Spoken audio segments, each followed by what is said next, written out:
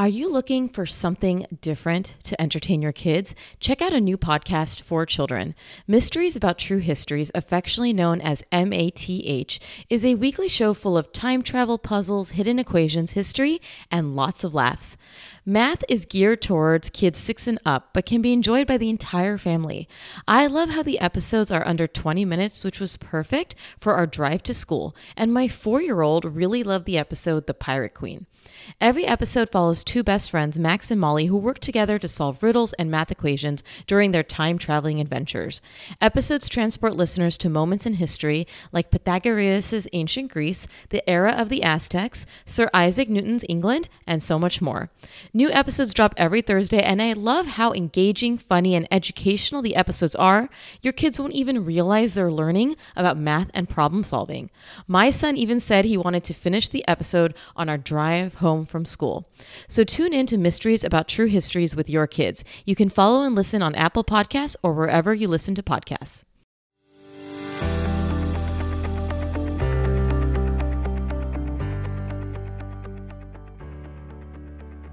Welcome to this week's episode where I welcome Whitney, who is a registered dietitian and mom, and one of the founders of Plant-Based Juniors and co-author of the new book, The Plant-Based Baby and Toddler. And she's joining me today to talk all about plant-based nutrition for our children. Thank you so much for joining me, Whitney. Thank you so much for having me, Mona. It's a pleasure to chat with you today. Well, I'm so excited about this because even as a pediatrician, I don't know nearly as much as I would want to know about plant-based nutrition. And I just think it's such an important resource to have your education and expertise. Why did you start Plant-Based Juniors?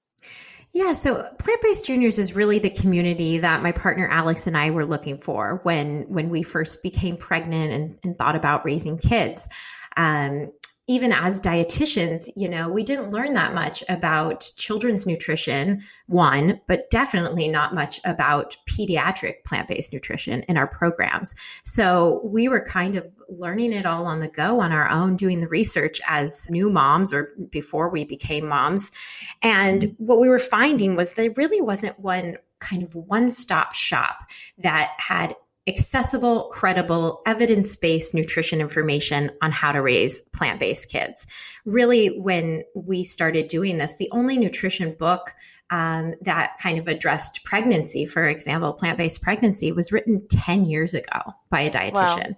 And some of the information was already outdated. So Alex and I, we had actually met about 10 years prior at a conference and stayed in touch over the years. And it was when I was pregnant and Alex had her newborn son, Vander, that we started getting to talking. And we were like, what are you doing about this? Have you heard this information?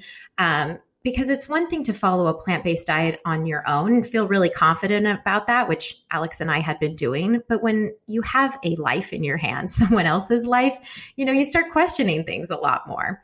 And so we started swapping information back and forth. And we really realized that if we were having this much trouble tracking down factual information on how to do this, then the average parent out there was probably left empty-handed a lot of the time and often having to turn to non-evidence-based information or influencers online to get information on how to raise their kids. So we realized there was really a gap in the market and we said, we need to put this information out there. And that's how Plant-Based Juniors was born. That's great. And thank you so much for doing this. I just think that there, again, needs to be more education about this. I myself am not fully plant-based, but I do find the value in it. And we live a 70% plant-based life. So for me, it's important that I understand for my own awareness, but also just for my patients too, like I mentioned, this resource that you all are providing. What do you think is the biggest misconception about plant-based diets for babies, toddlers, children that you've come across? Well, there's just so many misconceptions out there. Before I share that, I just want to say Alex and I are also not fully plant-based. We consider ourselves predominantly plant-based. So, the amount of animal products that's in our diet varies probably on a weekly basis. We're probably about 90 to 95% plant-based or vegan, if you want to call it. But we do allow for some flexibility in the diet. And that's really the message that we want to put out there to all families is that you don't have to be plant exclusive in order to reap the massive benefits of a predominantly plant-based diet. We really want to be an all-inclusive community where anyone who's interested in eating plant-based, whether it's vegan, vegetarian, flexitarian, can come and get this evidence-based information. Because really, in order to make a dent in the growing global chronic disease crisis that's going on and the climate crisis, we need everyone to reduce meat and animal products in their diet. And we think by putting forth a really welcoming message and showing people that it's not black and white, that we can get more people on board with this mission.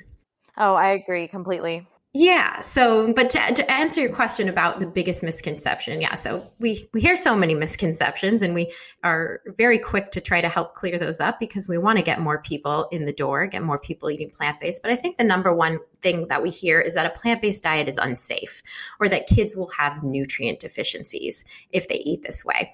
And the fact is, the majority of major health organizations disagree with this. The majority of major health organizations agree that a plant-based diet is not only safe, but likely has many health benefits. And this is for all stages of the life cycle, from pregnancy, infancy, breastfeeding, childhood, and through older adulthood. The one caveat here is that the majority of them, specifically the Academy of Nutrition and Dietetics, includes the language appropriately planned. Appropriately planned diets are safe. And the point there is that any diet, whether it's plant-based, paleo, standard Western diet, any diet can be unsafe if it's not appropriately planned. So again, this is really why we started Plant-Based Juniors. We wanted to be a resource to parents to make sure that they're appropriately planning their children's diets and making sure that all nutrient needs are met. And as a pediatrician, like I mentioned, I feel like I can be better educated about all of this information. Do you find that a lot of your clients come to you with concerns about their pediatricians not being supportive about plant-based diets? Do you think that they are and they just don't have enough information? What are your thoughts about pediatricians and what they know about plant-based nutrition? Well, I do think the tide is turning and that a lot of medical professionals are becoming more open to plant-based nutrition, especially as more of these health organizations are coming out and saying that they're safe and, supporting this overall shift towards more plant predominant diets. We very frequently hear from our followers that they get pushback from their pediatricians. We actually wrote a whole, I think it's a blog post, or it might be in our email newsletter, a point by point fact sheet on how you can combat some things that your pediatrician might say to you. Even my own pediatrician, for example, questioned my plant-based diet several times with my son. And I talk about this in our upcoming book. She was asking about iron and whether or not I would provide eggs in my son's diet so he could get some iron. Little did she know that eggs actually also contain a compound called phosphatin, which inhibits iron absorption.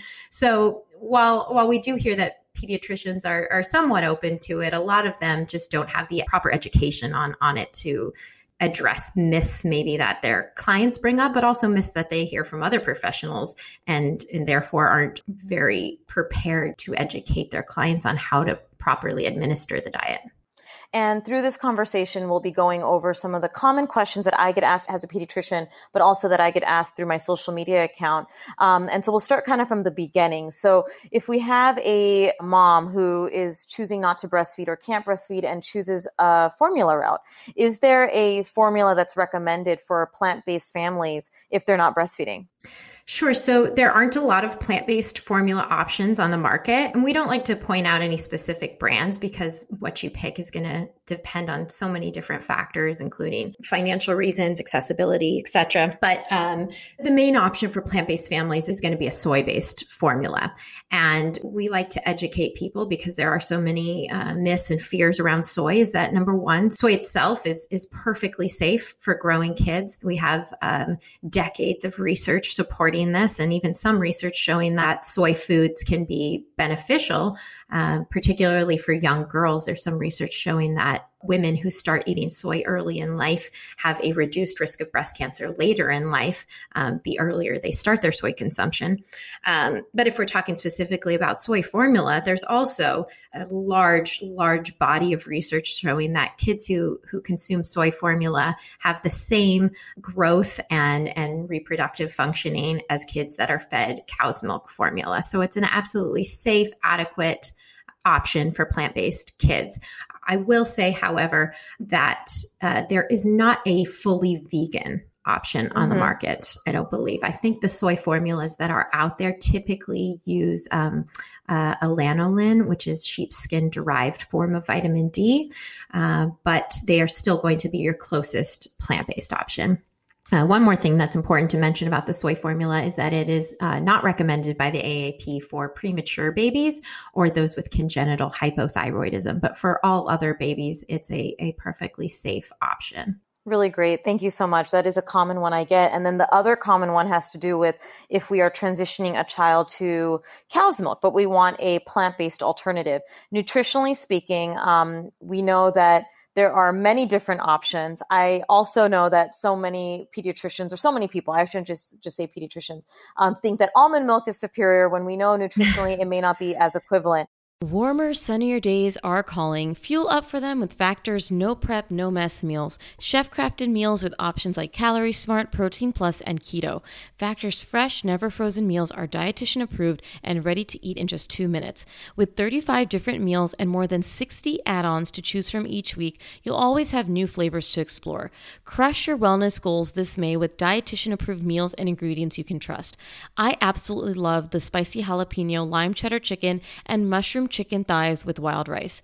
Keep kitchen time to a minimum with Factor meals because they're ready in 2 minutes, no shopping, prepping, cooking, or cleanup. I work from home and love the convenience and how delicious Factor meals are.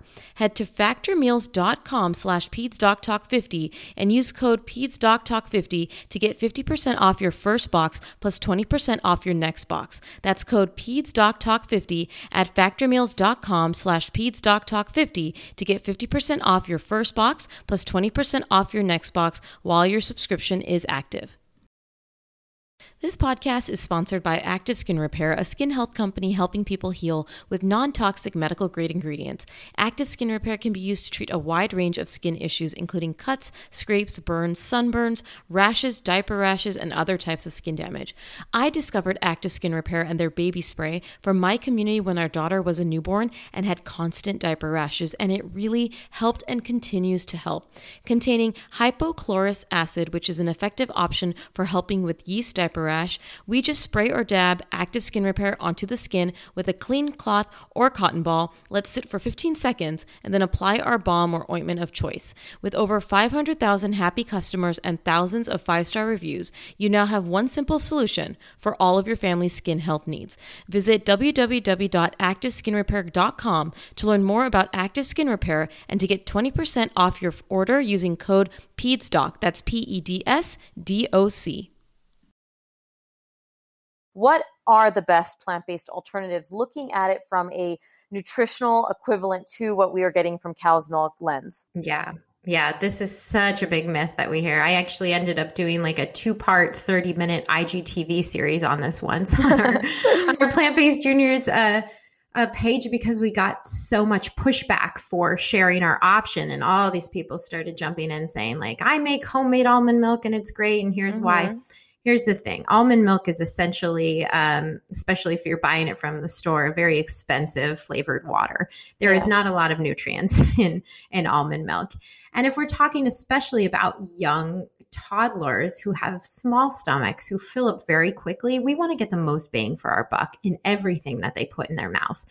So we really want to be giving them the most nutrient-dense beverages specifically as possible. The only appropriate beverage for children, we believe, in the toddler years, especially as a replacement for cow's milk, would be fortified, unsweetened pea or soy milk. And this is because they have the most similar nutritional profile to cow's milk. Cow's milk is really high in protein. It's high in fat. We're talking about whole cow's milk, by the way. Before the age of 2, whole cow's milk is what's recommended versus a low-fat option. And a fortified option is also going to provide you with some of those critical nutrients for children, including calcium and vitamin D. The rest of the milks on the market are typically too low in protein or fat. And if they're not fortified, they're not getting in that calcium. Yeah, I think this is really important because if you're not giving your child cow's milk, you don't have to even give a lot of cow's milk at all. I think there's a misconception that your child needs to have this. But if you're not giving it, you need to know, well, what are the alternatives that nutritionally are closest to cow's milk. There is a lot of misconception, I think, amongst feeding and milk that your child needs a minimum amount. There's usually a maximum amount of all of these things, but if your child is eating well, doing yogurts or doing other foods, you don't necessarily need cow's milk, need the plant-based alternatives. This is just the options that you have. So true. So I'm happy that you clarified that, because I think that's a common misconception I hear yeah, too. Same. Yeah. I mean, the main things that we want to derive from cow's milk or a plant-based milk alternative are really that protein, fat, and really calcium. Dairy is really the main source of calcium in most kids' diets. And that's one of the reasons that we do recommend a plant-based fortified milk alternative.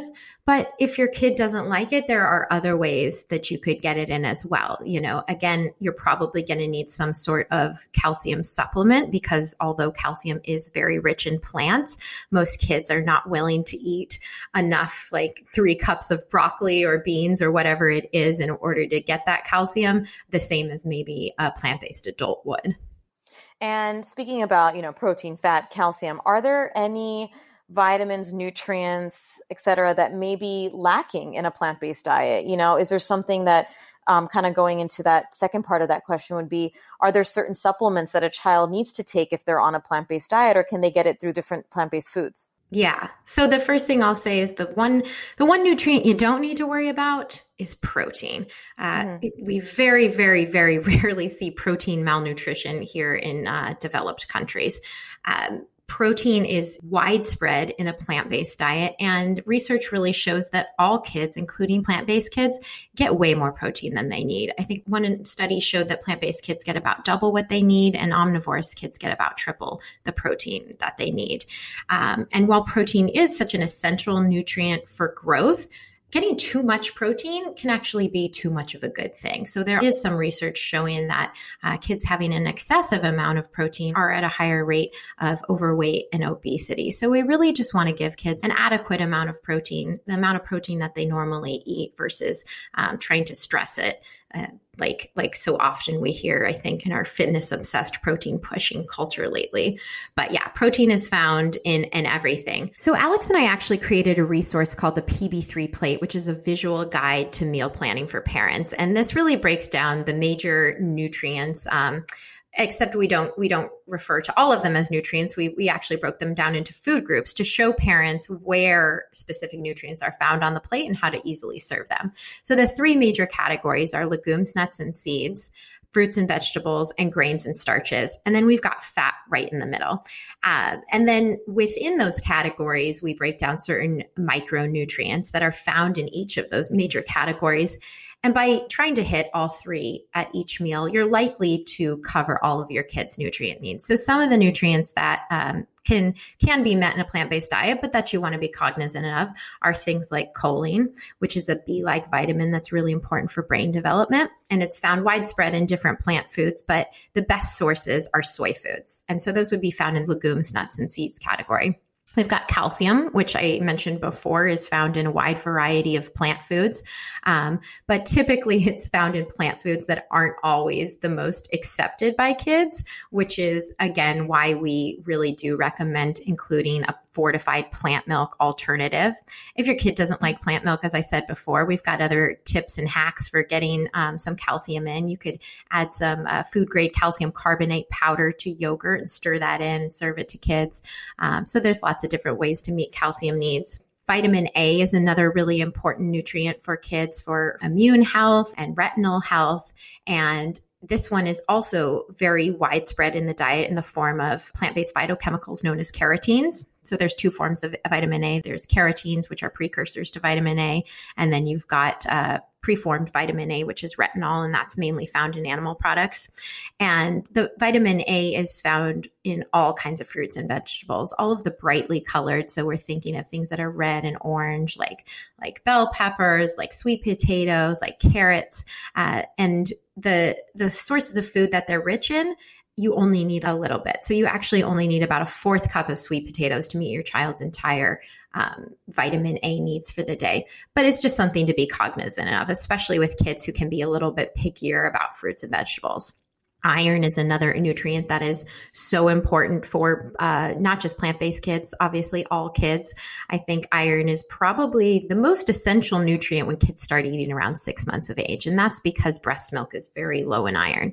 So when kids begin complementary feeding at about 6 months, iron is the major nutrient we want to prioritize. The good news is that iron is also very widespread in a plant-based diet. Many studies estimate that plant-based dieters actually consume more iron than omnivores. It's just that the iron that's found in plant-based sources is a little less bioavailable, meaning it's a little bit harder to absorb. But that can easily be overcome by pairing iron-rich plant foods with a form of vitamin C. And so again, on our PB3 plate, we show you how iron is found in all of the 3 major categories. And then we call out vitamin C in the fruits and vegetables category to let you know that it's a good idea to get them both on your plate. I also want to mention here, you can download that for free on our website. Then there's a few nutrients that are important for all children as well that tend to be lacking in a plant-based diet. And these are the ones that you'll probably, for some, definitely for others, will want to supplement. The first one is B12. All plant-based dieters, whether you're vegan or vegetarian or just have a very reduced consumption of animal products, should take a B12 supplement. And that's because B12 is only found in reliable amounts in animal foods.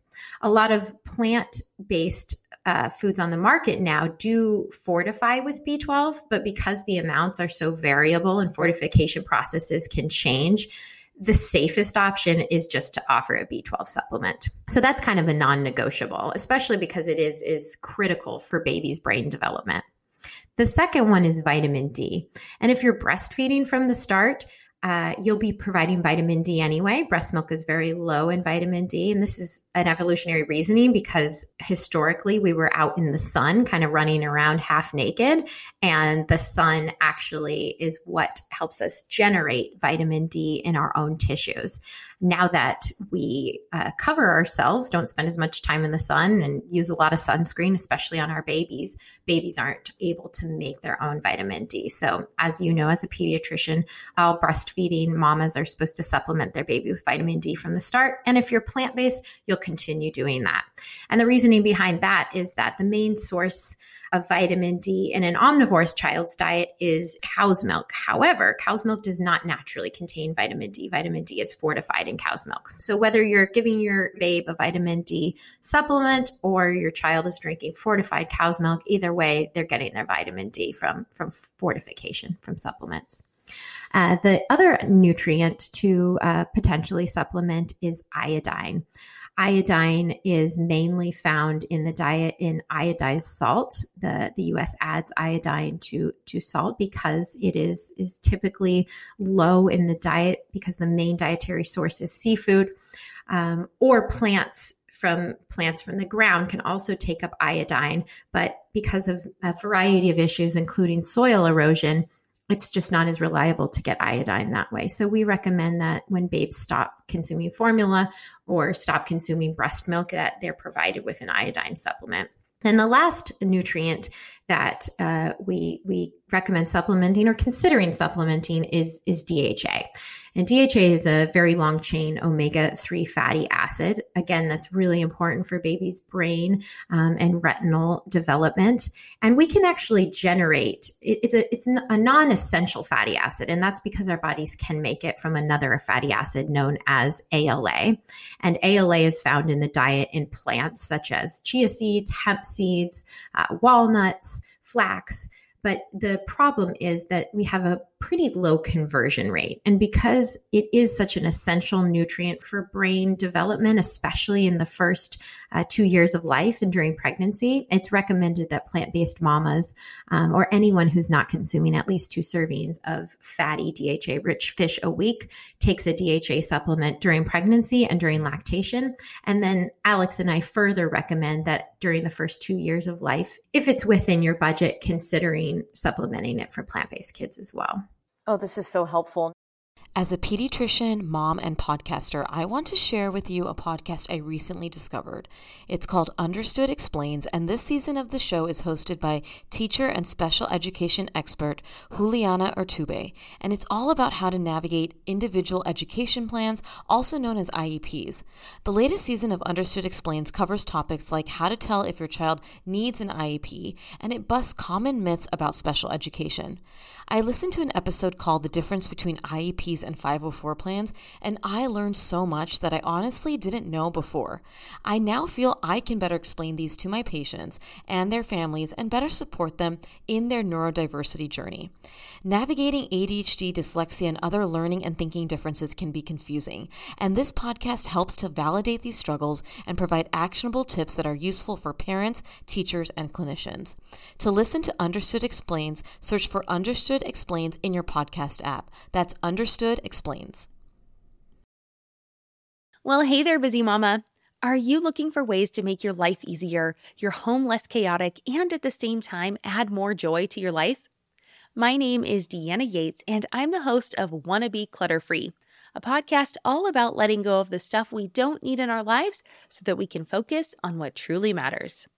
Don't worry, I'm not going to tell you to throw it all away or make you feel guilty about keeping something you love, no matter how many other people don't quite understand it.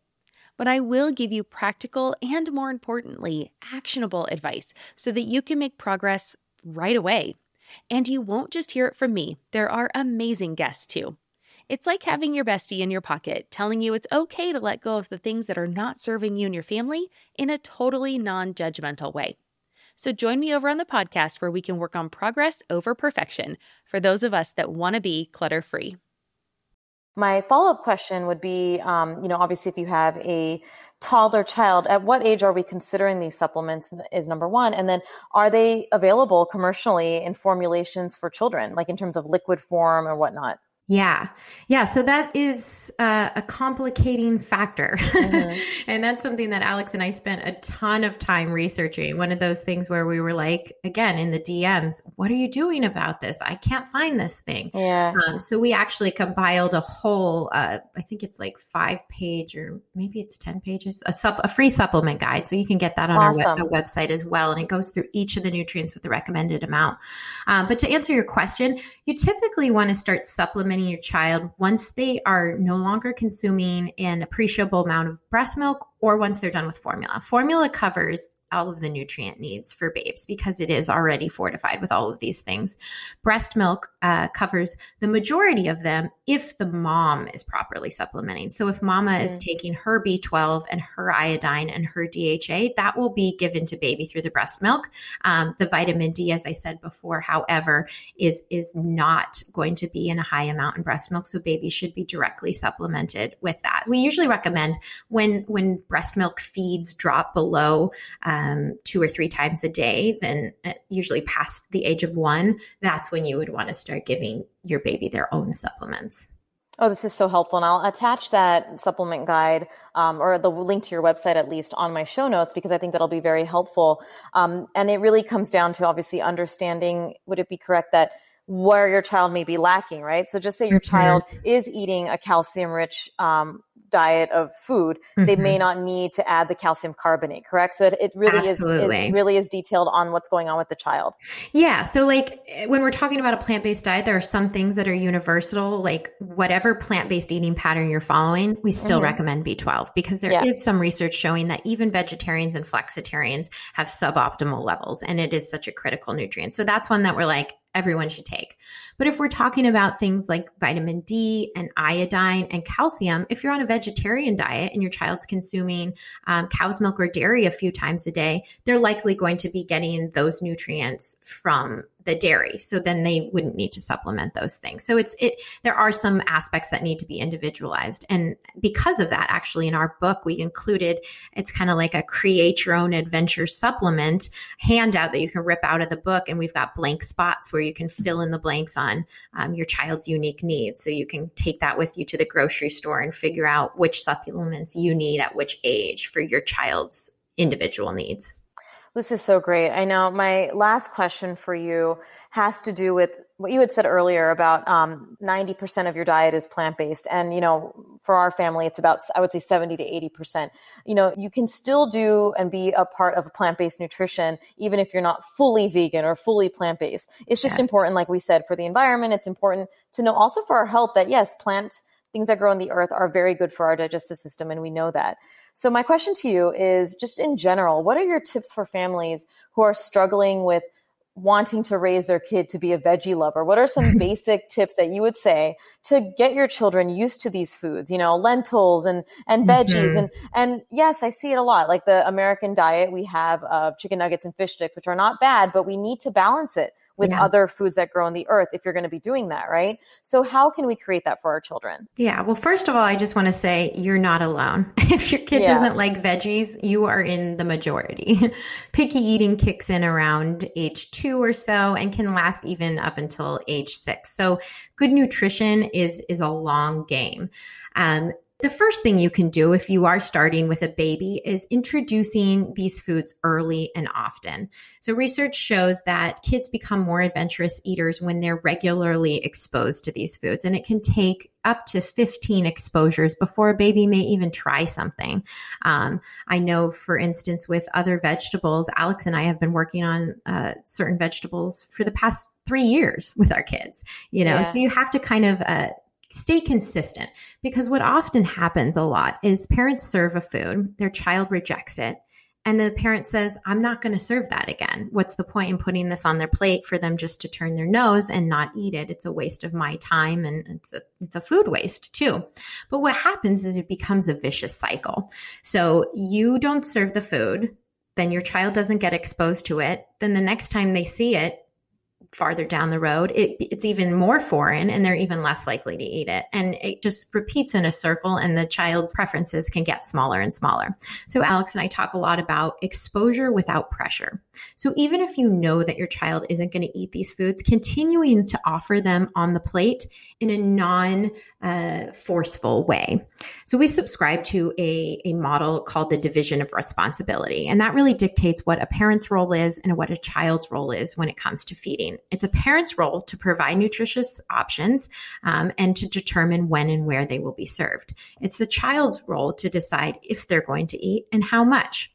So even though we know that our child may not like broccoli, if you're serving broccoli to the rest of the family, then the broccoli ends up on the child's plate. The thing is, we're not pressuring them to eat it. We're just putting it there so that they can have that exposure, so that somewhere along the line, they will choose to eat it themselves.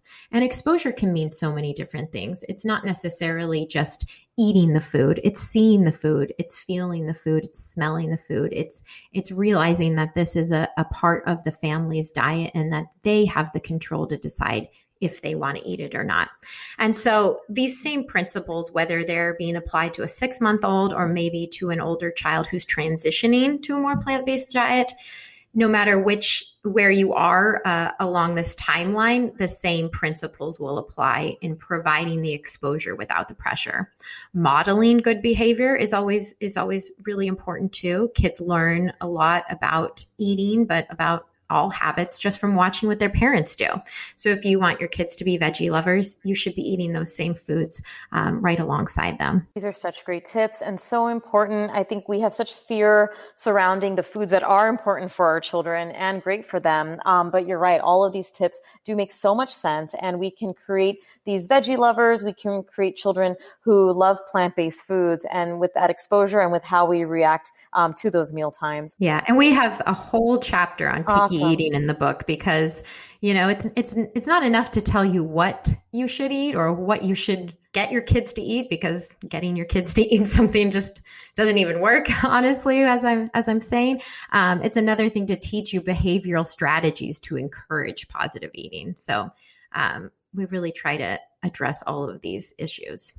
And tell me a little bit more about your book. So people who buy it will be able to find out picky eating, but also recipes, supplements, nutrition. What is kind of the summary of what they'll find? So it's basically a comprehensive guide to everything you need to know for feeding from birth until about 3 years of age. It starts off with a chapter on in-depth nutrition information. So we cover all of the different nutrients and what you need to know about them, where they're found, and whether or not you need to supplement them.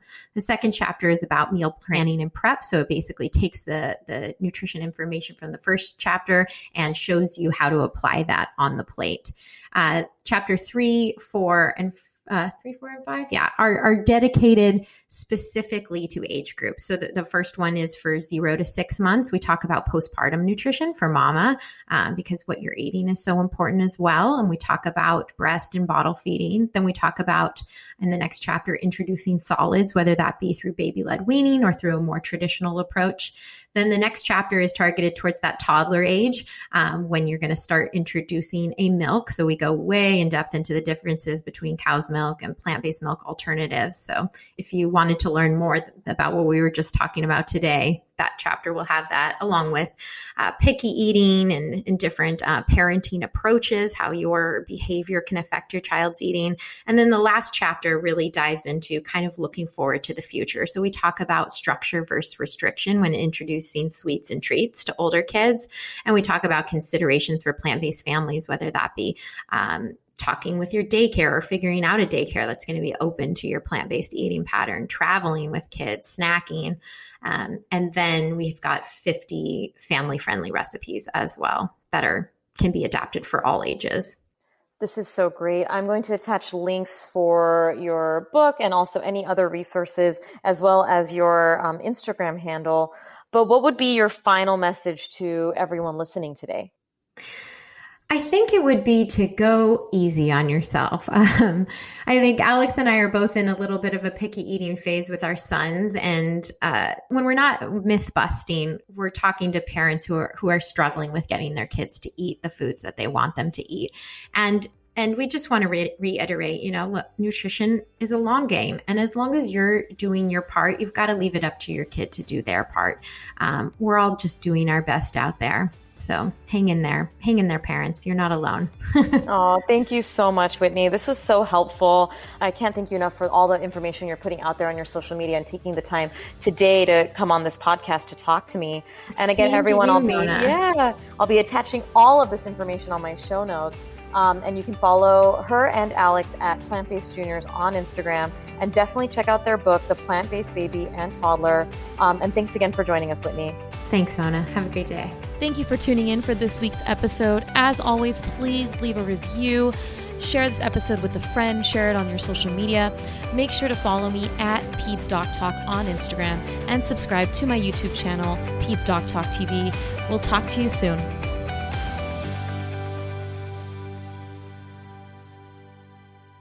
You made it halfway through an episode, so you must be loving the show. If you love the show, make sure to subscribe to my YouTube channel where I share answers to all of the common topics submitted to me regarding child health, development, and debunking all that misinformation you hear online. My goal is for PDT to be a one-stop shop for your searching needs. Bye-bye late night Googling. So make sure to go to YouTube and search Peds Doc Talk TV. Hit that subscribe button and binge watch all the amazing episodes and episodes to come. Have suggestions for future videos? Make sure to chat in the community section on my YouTube channel.